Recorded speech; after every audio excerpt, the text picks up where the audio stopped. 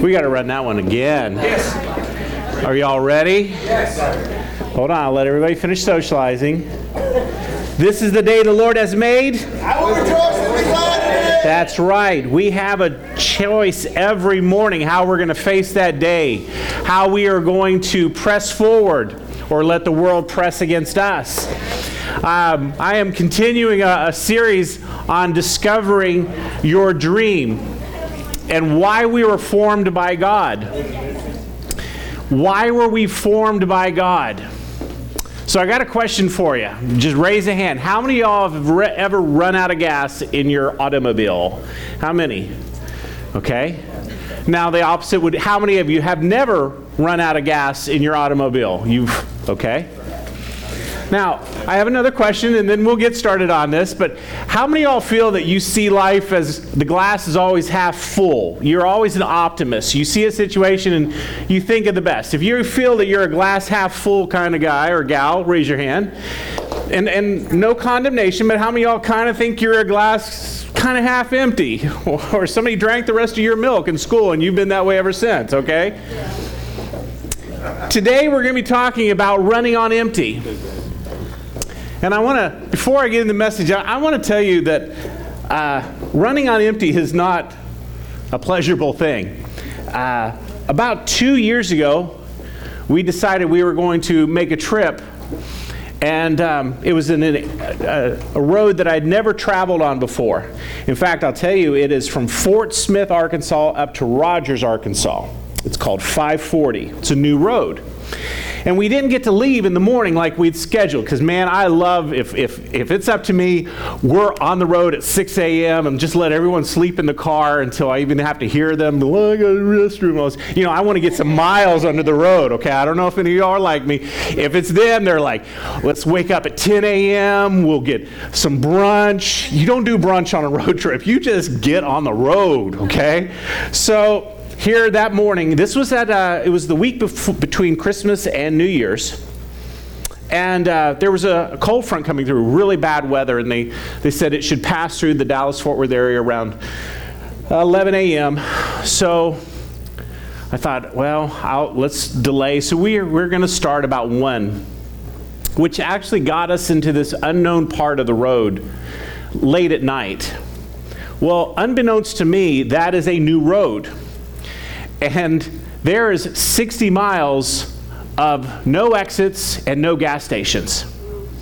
So we're driving this new road at night. It was cold. Oh, by the way, my heater worked, but the knob broke. We didn't know that the little plastic knob was broke. If we had reached in, we could have just turned it. So everybody's cold, okay? Everybody's now, it's getting dark, it's cold.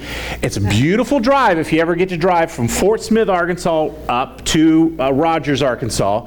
But from there to Fayetteville, trust me, there's no gas stations. So we're going through these hills, and man, everybody's just happy. They're chilly, but they're really chilling. And everybody's just kind of sitting there, and all of a sudden, that little light, low fuel, comes on. And I'm thinking, okay, next exit, I'm going to pull over and get some gas.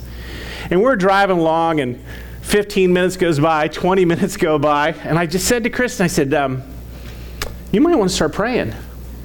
That's all I said. Just kind of heads up. But I'm not seeing a lot of exits on this road, and we're now on the E, and I don't know how many of y'all know the anatomy of that E. It's like there's the top of the white of the E, and then there's the bottom of the E, and then you know that you can go like so far sucking the fumes under the E. 10 minutes after that, I said to the kids, I think we all need to start praying. So now we have this like Holy Ghost moment in the car, all right? 10 minutes after that, I said, we need to start praying in tongues, kids, because there is nothing going on. And I'm thinking, okay, now I got to be honest with you. I'm thinking, how long will it take for AAA to find us in the middle of nowhere? There is literally nowhere. And if you drive that road, it is hilly.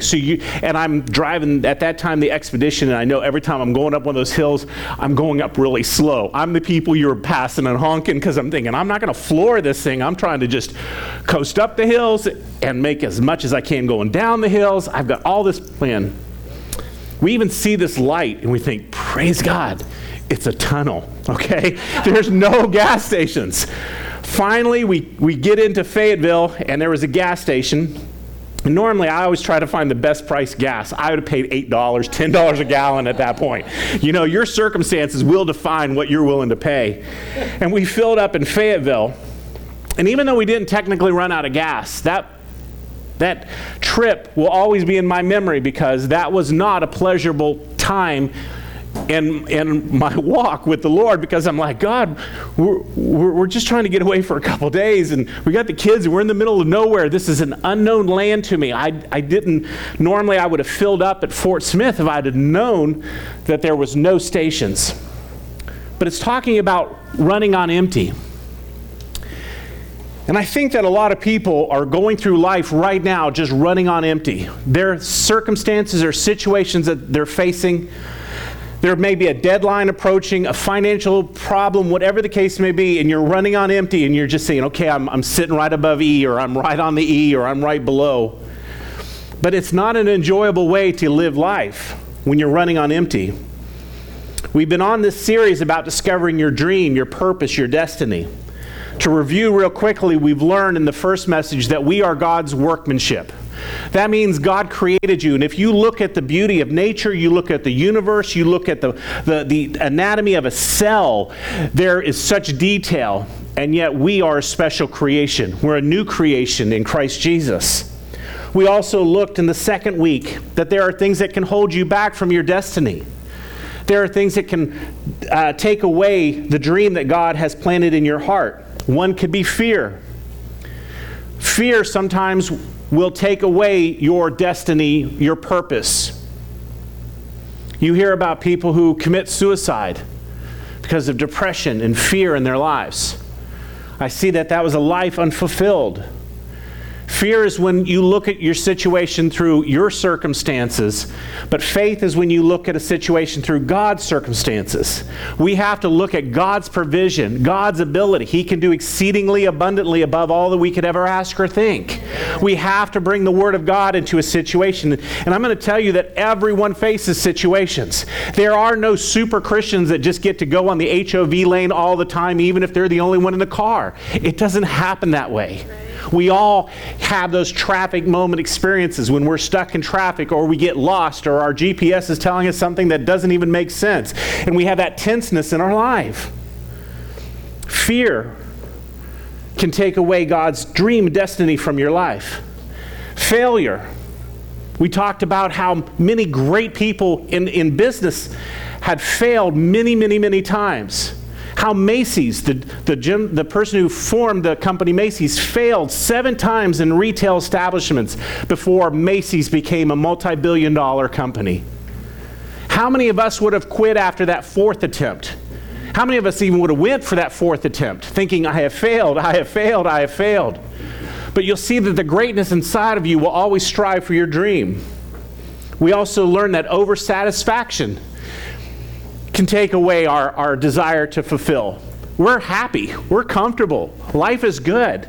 We know that the world's in trouble, but not in my neighborhood. Unfortunately, a lot of Christians have taken that attitude that, yes, we know that there's a lot of evil out there. We know that there's a lot of pain and suffering, but it's not happening in my immediate world right now. We need to constantly be interceding for the body of Christ, for pastors, for missionaries. Just because you are going through a blessed season when nothing is happening in your life doesn't mean that there aren't hurting people maybe sitting right beside you today in church. And if everything is great in your life, then would you just start interceding that the people that are sitting beside you that are hurting would be able to grasp what is being taught today in the Word of God? We also talked last week about casting our bread upon the water.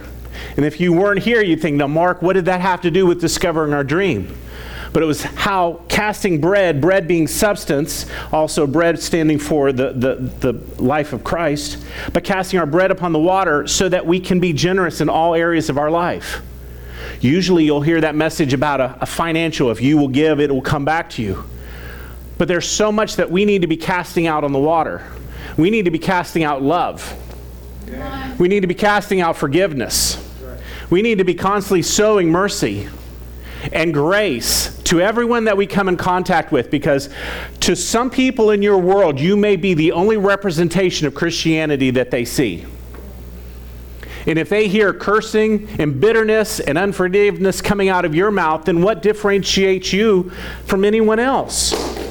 They are looking for peace. They're looking for a solution. And they're watching us to see if we have that solution.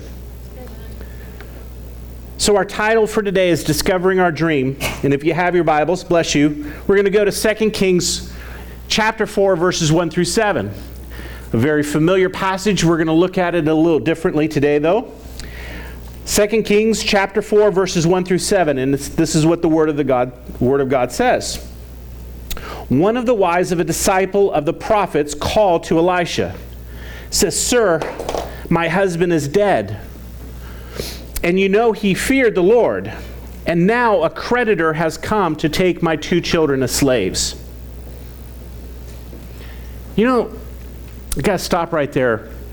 Sometimes when we read passage quickly, we kind of minimize the situation. And I almost think that these verses have to be read and contemplated. So I'm going to back up just for a second. It says, one of the wives of the disciples of a prophet came to Elisha. "Sir, my husband is dead." And I imagine that there was just a pause. No one just rattles on after that. Then, in that time when you're just kind of grieving with him, he says, "Now you know he feared the Lord. And now a creditor is coming to take my 2 children as slaves." You see, when we rush through the passage, we really minimize what is being said and done. And Elisha said to her, "What should I do for you? Tell me, what do you have in your house?" And she answered, "I have nothing in the house except for a jar of olive oil." Verse 3, and Elisha said, "Borrow many empty containers from all of your neighbors, then close the door behind you and your children, and pour oil into all of those containers. And when one is full, set it aside." So she left him and closed the door behind her and her children. The children kept bringing containers to her, and she kept pouring. And when the containers were full, she told her son, "Bring me another container." And he told her, "There are no more containers." So the olive oil stopped flowing. And she went and told the man of God, and he said, "Sell the oil and pay your debt, and the rest is for you and your children." Here's an example of somebody who's running on empty. She's lost her husband. That's powerful enough right there. But you have to understand, in that day, he was her source of income. There were no jobs available for women. Today, in our culture, we have women who are very successful running multi-billion-dollar corporations, running them better than some men would have run them. But in that day, let me rephrase this. Even today, there are a society where women are still treated as property. And they're still God's creation. But in this day, her source of income just dried up. It was going to be depending upon just the generosity of other people. Not only had she lost that, but she was running out of time, because a creditor now was coming to take her 2 children as property to take them away to pay for the debt. Can you imagine losing your spouse and now losing your children? Because of that, she's running out of options. She's running out of resources. She had debts. Talk about a heaviness.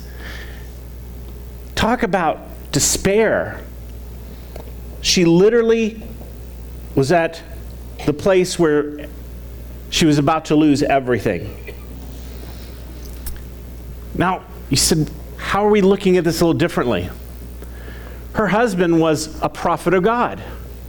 He knew they as a family knew the ways of God. They knew God's faithfulness.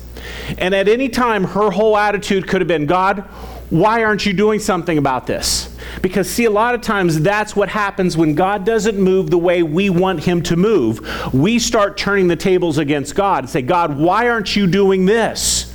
I have believed, I have been faithful, I have been diligent, and now I don't deserve this. But we don't see that attitude. We see that she came to God for help. And if you are running on empty, that is the only place you need to be turning to. Because God is your strength and God is your source. Man will fail you, but God will never fail you. All of us have been disappointed by people, by corporations, by companies, by governments. Whatever it is, we've all had disappointments. But God will never disappoint you. You'll say, oh, no, Mark, there was this time that I prayed that God did this. Just because God did not do what you asked him to do does not mean that he failed you. Amen. There are times that we learn, sometimes through our failures, that make us more compassionate as Christians. I don't want to be more compassionate. Guess what? You're going to repeat that test again until you stop saying that. Because we are to be compassionate. We are to be love. God is love. God is in us, so we are to be love. Amen. But I don't want to be forgiving. I don't want to be merciful. Whew. You got a couple summer schools going on there, because God is going to allow you to repeat some of those things until your heart is broken like his. That when you see a situation, you don't see it as, what do they want from me? It's, what can I do for them? That's the way we need to be seeing and loving our society, our generation. She came to God for help.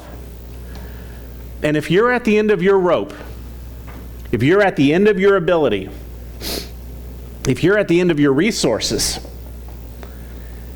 you need to open your heart and you need to expect a miracle. And that miracle is only going to come through God. That miracle is not going to be from some form that you fill out that the government's going to do for you. That miracle is not going to happen because of your works. It's because of whose you are as a child of the Most High God.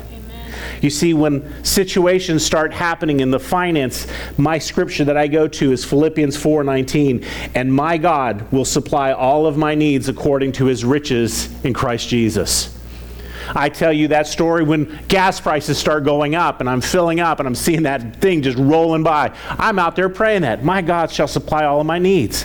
Lord, you know I have no control over OPEC. You know I have no control over this, but I know that you can bless me abundantly.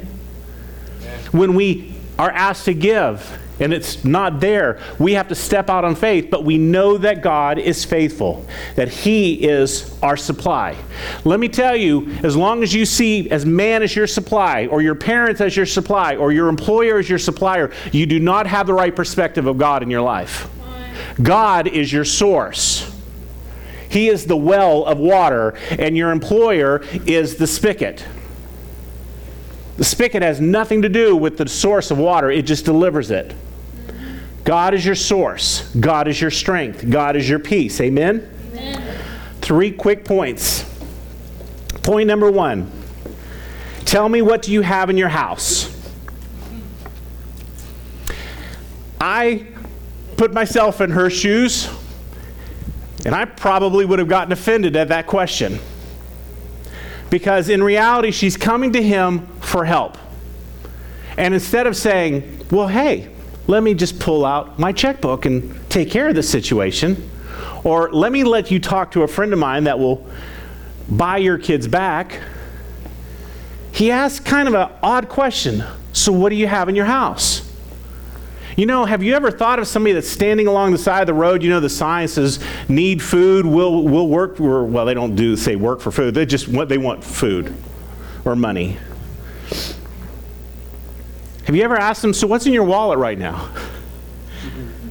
That's not a question that they want you to ask. And that's not probably the first thing that would have popped in our minds. But this is what the prophet is saying to her. He says, what's in your house? And I think she could have said, look, there's nothing in the house. If there was stuff in the house, I wouldn't be standing here talking to you. Now, come on, let's think about that. Wouldn't that be a really easy attitude for us to have? You're not understanding why I'm standing here. There is nothing back there. If I had, I would have sold it, and I wouldn't need to be coming and begging for a solution from you. But that wasn't her attitude. There was a humbleness and a brokenness in her attitude. In fact, her attitude's, the only thing that I have, it's a jar of olive oil. That's it. She's cooperating with the prophet. She's not fighting against him. She's not shaking her finger, or she's not going on through this rampage of how bitter she is at God because her husband faithfully served her. They had debts, and now look at this situation, God. That wasn't the text. So her attitude is, anything that I can do, I'm open and willing. I think she probably expected Elisha to buy the oil from her. Wouldn't that have been a natural thing? Hey, I have a jar of olive oil. Well, I'll tell you what, I'll give you this huge sum of money for that. Because that's in our natural mind what we've processed, right? Buying and selling. But instead, Elisha's asking for what she has and some instructions. If there's one thing that you can remember from this message, I'm about to tell it to you. If you don't take notes, remember this one thing. You ready? Your dream, your purpose, your destiny will always start with what you currently have. Your dream, your destiny, your purpose is going to start with something that you already have. You see, we wait for other people to be our resource. We wait for other circumstances to change in our lives so that we can fulfill what God's called us to do. What you need is already in you. Amen. And you may feel like you have nothing in your house. You may be saying, Pastor, there's nothing in my house. And I'm going to be asking, what do you have? I don't have anything. What do you have? I don't have anything. What do you have? Well, I have this.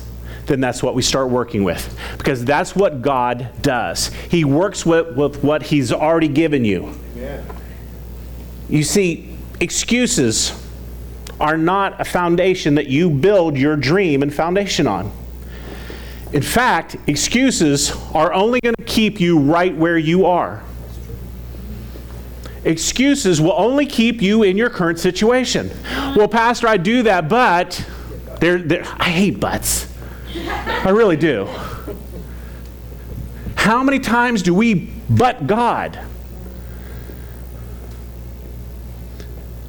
I would fulfill that desire in my heart when, maybe we won't use the word but, when my spouse gets a better paying job and I can do that. Or when the children move out and I have more time, or when I feel more energy towards that. How many of us have done this when God's saying, I've created you for a purpose. You have a plan. You are not junk. Every person that is created was created with the knowledge of God. And He said, when you're being formed in the womb, I knew you. He knows your gifts and abilities and attributes. Not everyone is an artist. Not everyone is a musician. Not everyone can speak in front of a group. But all of us can do something for the kingdom of God. Amen. God is able to use us, even if it's just being an encourager in a world that's very discouraging. Amen.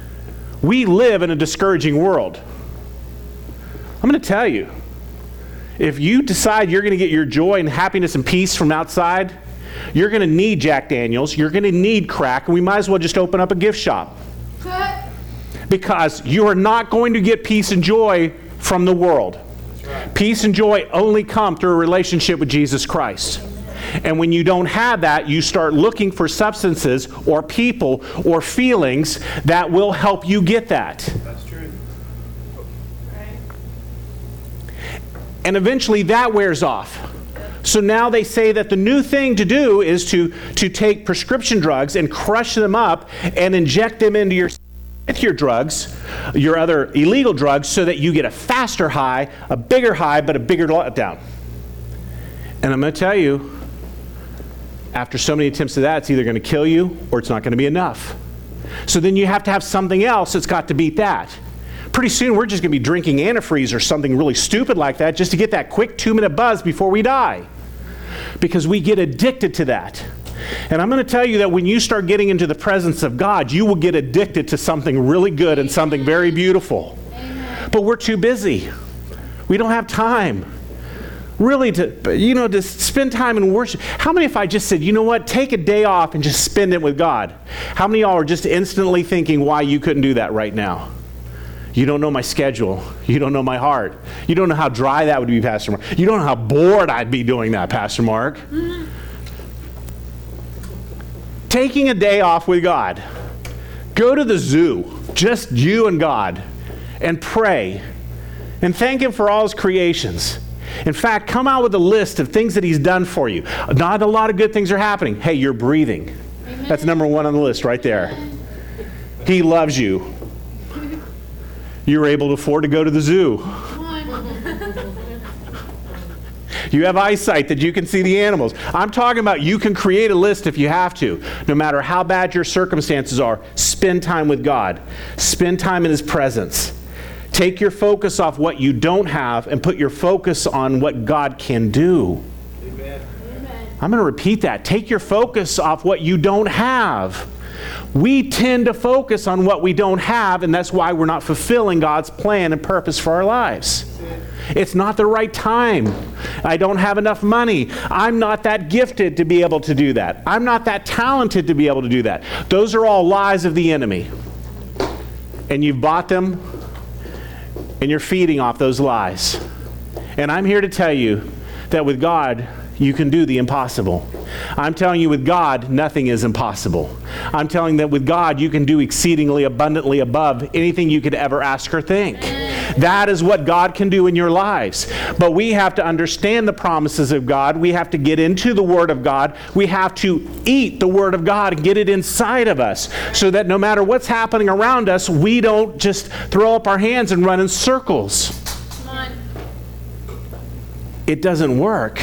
You just get dizzy. Now you're depressed and dizzy. So I would rather just hit my knees and start crying out, Abba, Father, and praying the Word of God. Amen. And believing for a miracle. Then what can I do about this situation? Or who can I call right now that they can do about this situation? See, the moment we start calling other people to do something for our situation, we've just placed them in between us and God. God should always be the first that we go to. He is our source. He is our strength. Everyone has something that God can work with. Don't believe the lie that you have nothing to offer this world. We have been bombarded by negativity. Yeah. And we all have a plan and we all have a purpose. And God created you to do something that no one else can do. Think about that for a moment. God created you to do something that no one else in this world can do. Your whole life may come down to a time where you encourage someone, even though you didn't realize you were encouraging them, that changed their purpose and destiny, and they went out and touched thousands of people. But God needed you at that moment. We are His hands and we are His feet. Everyone has something, even if it's an idea, even if it's a desire, even if it's just a strong body to go out and serve. Even if it's just going out and telling your neighbors, what can I do to help you today? Being Christ to those who don't know Christ. See, we think this grandiose thing that when we talk about discovering our destiny, it means that every one of us has to write a book or this powerful worship song, or we have to create this CD that's going to impact the world. A lot of great things started with a lot of simple things all coming together. And we don't see the simple things, we see the grand things that have happened. But all the little details and the events that took place. Point number 2, small things can do marvelous things. Small things can do marvelous things. Before Jesus fed the great crowds, He told His disciples to go out and collect what? Do you remember? Fish and bread. Now, did they come back with enough to feed the thousands of people? Would you almost have been embarrassed? Let's just put yourself in that situation. You went out and you asked everybody, what do you got? Donnie, what do you have? You got to have something.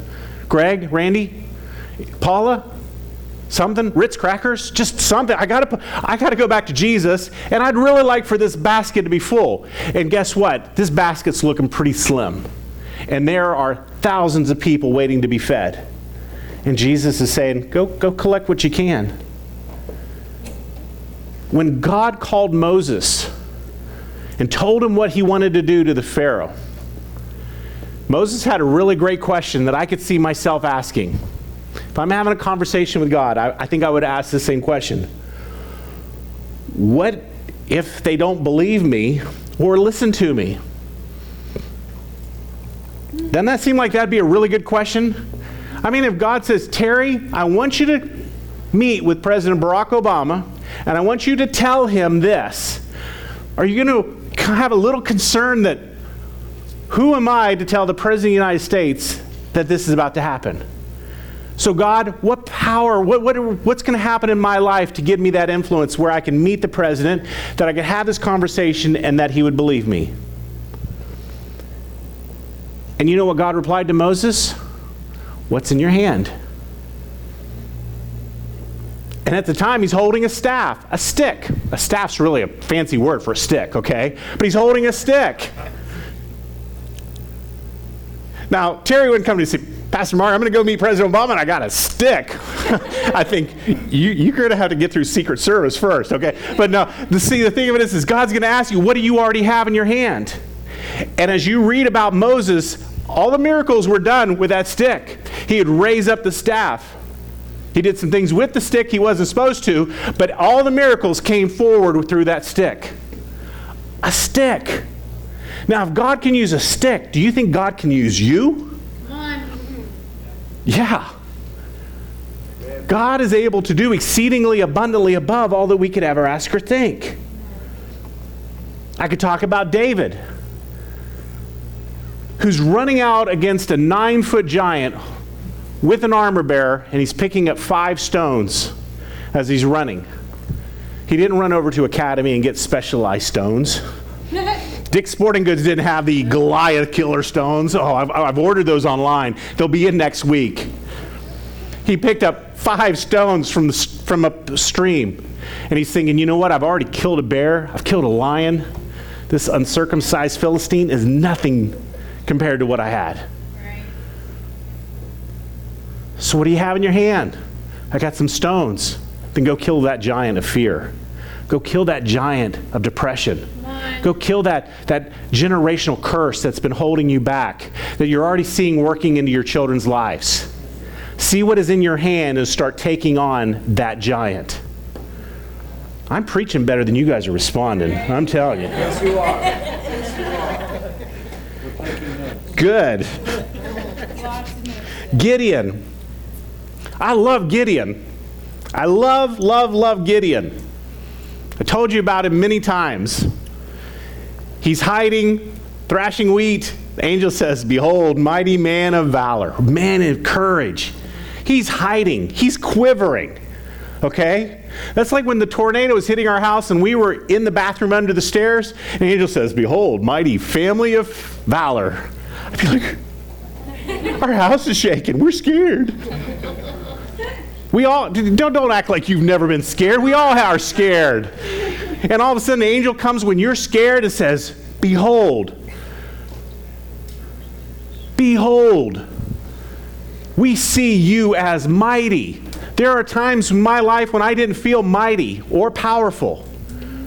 But what happens is he leads, he gets a great group of people together, and we're going to go fight. And it says, wait, that's too many. What do you mean that's too many? Now, narrow it down, okay? Narrow it down. Now I'm ready. Wait, God, you talked me into leading this. No, you still got too many. What do you mean? They got tens of thousands. He gets down to 300 people. Yep. 300 people to defeat a massive army. God can do significant things with the insignificant. Now the question is, what small insignificant thing in your life are you overlooking that's keeping you from fulfilling the destiny and purpose and dream of your life? What is we've just discarded, thinking that's nothing. God wouldn't use that. When you read what God has used, sticks and stones, Too many people think that they have to rely on outside resources, outside money, outside talent, other manpower to reach their dreams. God has already given you what you need to reach your dreams and ability, and He will fund what He has called. You don't need external people. And that's those excuses. Well, hey, if I get this much money, then we'll write the book, or we'll step out in faith, or we'll become missionaries if this happens. There's many times we have to step out in faith not knowing. Sit back and take inventory of what are your skills? What are your abilities? What are your experiences? What have you gone through that no one else has gone through? It may not have been pleasant, but it is a resource to you, because now you look at life differently. There are times when people are telling me their problems, and I feel so limited because I've never encountered that. If you've broken a bone and you're talking to someone who's never broken a bone, they don't understand that pain. They don't understand the itch that comes from that cast. Right? All they can say is, I'm sorry you broke your bone, but I don't know anything about it. If I broke a bone, I'm going to find somebody who's broken more bones than I have and talk to them so that they can comfort me, because if God got them through the multiples, they can get me through the single. Take inventory. Point number 3. What this woman thought was nothing became everything. Now, she was told to go collect jars. And she stepped out in faith and started collecting it. Now, as you know, I like to stop and say, let's go back to the passage. Could you imagine what her neighbors were asking? You need what? I thought they were kicking you out. Am I going to get my jars back? Hey, I'm just being realistic here, right? I mean, if you have a neighbor that's about to be kicked out and their family's being called and they want to come borrow stuff from you, are we going to be the first to say, here, take my best? This was my mom's favorite jar, okay? Are we going to give them the secondary stuff that if it doesn't come back, kind of like the Tupperware of that day, right? I know everything was clay, but you know the kind of thing for Tupperware.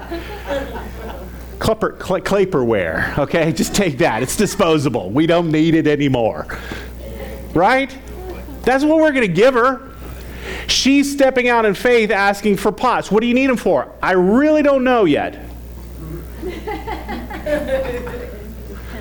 But the prophet told me to do this.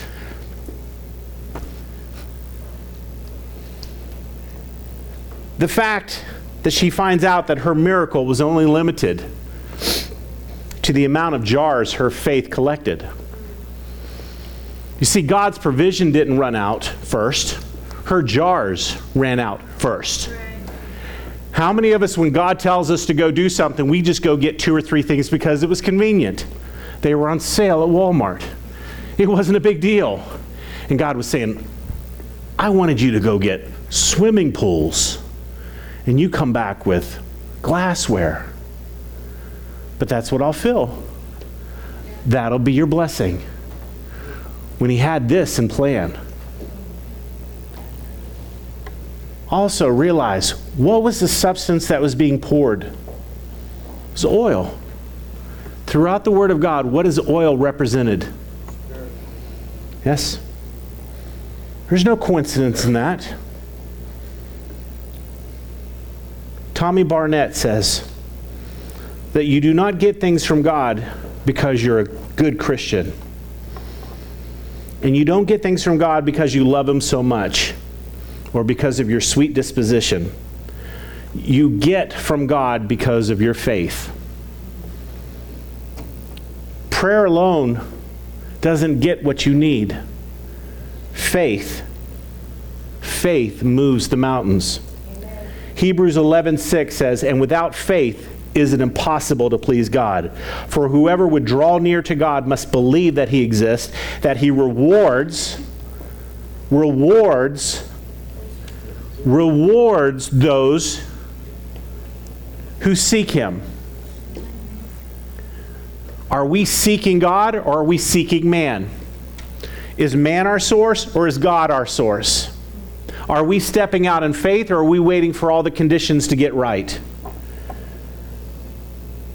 Tommy Barnett also said that faith means believing God more than we believe our five senses. Come on. And I love that passage right there. I love that sentence. When you believe God for more than what you can believe in what you're sensing. I don't see a miracle. I'm not seeing a miracle. I'm not smelling a miracle. I'm not tasting. I don't even feel God's presence. But I'm still going to go collect pots. Come on. And I don't know what I'm going to tell my neighbors when they ask what I'm collecting them for. I just need them. And then I'll bring them back. The problem that many Christians make is they want the power first. What do you mean, Mark? Great question. John 6:20 says, the people asked him, what miracle are you going to perform so that we can see it and believe in you? What are you going to do?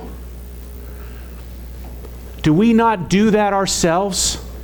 God, you do this, and then I'll do that. I think we've all done that.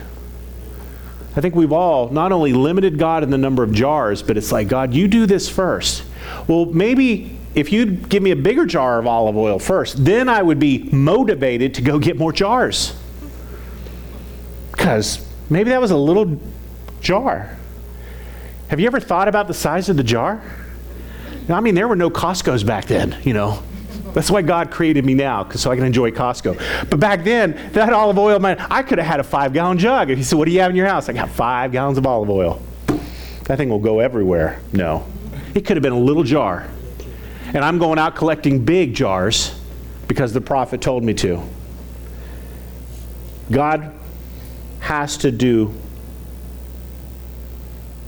and fulfill his word. He's faithful to his word. God cannot lie. Any person who has reached their dream, who's walking in the calling of their life, who's fulfilling and is happy, is going to tell you they had to step out in faith first for it to happen. Anything that has happened in their life that was God called required faith for them to step out. Remember, without faith, it's impossible to please God. In Hebrews 11, we see men and women of great faith. If you're lacking faith, read Hebrews 11. But it talks about Abel offered a more excellent sacrifice. Noah spent 120 years building an ark to a society that had never seen rain before. Abraham left the land that he knew to go to a land he didn't know because God promised him something. Moses led a grumbling people through a desert and through the sea. But all of them were action. All of them were action. All of them stepped out of their comfort zone.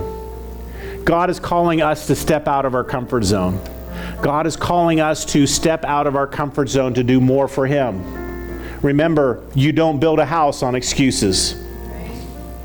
It's got to become a tangible reality, and it will become tangible through the steps that we make, just like this woman who obeyed the word of God. This woman began to pour the oil into empty jars. I'm sure big jars came in.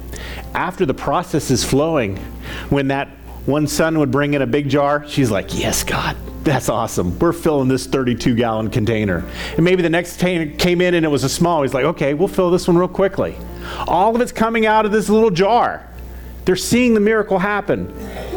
Every jar was being filled. And basically it came to a point where she couldn't take any more of God's blessing. It's really what it came down to. All the jars were filled. She could not contain any more of God's blessing. How would you like to be at a point in your life where you can't contain any more of God's blessing in your life? Has anyone ever gotten to that point? I haven't. I am always hungry for more of God. But to say, God, you've done so much. I can't even contain any more of your joy. I can't contain any more peace. I feel like a 15-year-old in my body. I'm strong in the Lord and the power of his might. How many of us have gotten to that point where we are so full that we can't contain any more of God? Or how many of us relate more to the empty vessel, just waiting to be filled? I pray that we all would experience that blessing in our life. But it's going to take action for us to step out. It's going to take action for us to step out. Step out of our comfort zone. Take action. Take inventory of our lives.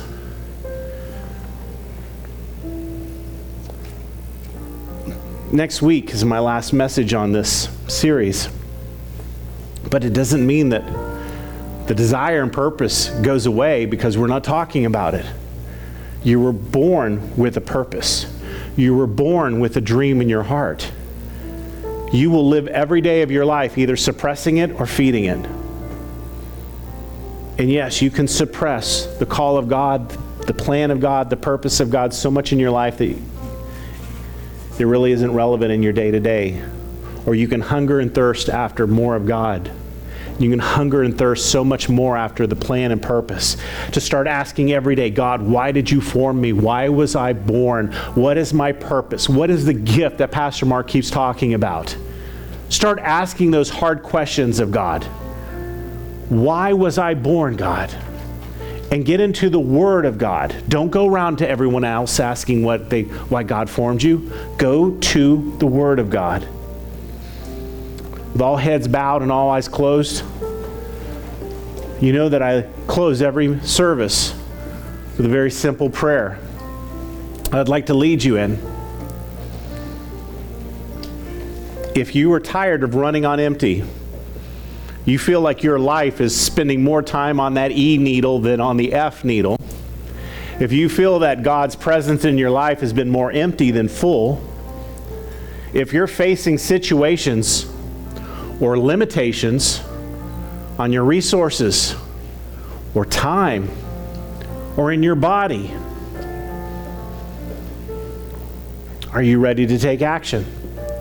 Are you getting to a point where you're totally transparent with God,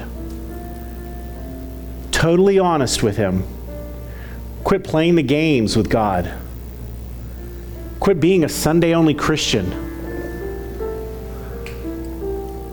and saying, God, here I am. But it all begins with making one very important decision, and that's accepting Jesus Christ as your Lord and Savior. You see, your works, your good looks, your money will not get you into heaven.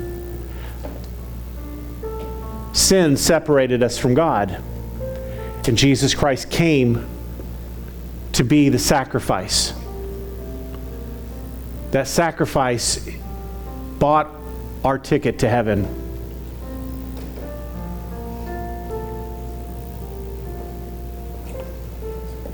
Would you pray with me? Dear Heavenly Father, I know that I'm a sinner and I need your forgiveness. I believe that Jesus died on the cross for my sins and rose from the grave to give me life. Please forgive me. Change my life. Fill me with the Holy Spirit.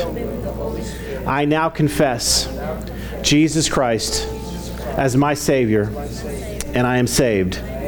Amen. If you made that decision, or it's been many years and you felt like you've really separated yourself from God and you just wanted a fresh start, tell someone.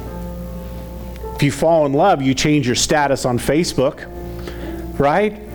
Change your status on Facebook. Tell Facebook, I fell in love with Jesus today. I asked Him into my heart. It may be that encouragement that you were created for. Maybe you're to be the social internet encourager that God always wanted you to be, and that's why you were born for this day. I'd like for y'all to stand to speak a blessing over you. I want to thank you for coming today. We're honored to have you as a part of our lives, to be challenged together in the Word of God, to become more of God in this world. So may the Lord bless you and protect you. May the Lord smile on you and be gracious to you. And may the Lord show you His favor and give you His peace. So we go in His peace in Jesus' name. Amen. Thank you so much. We love you. God bless.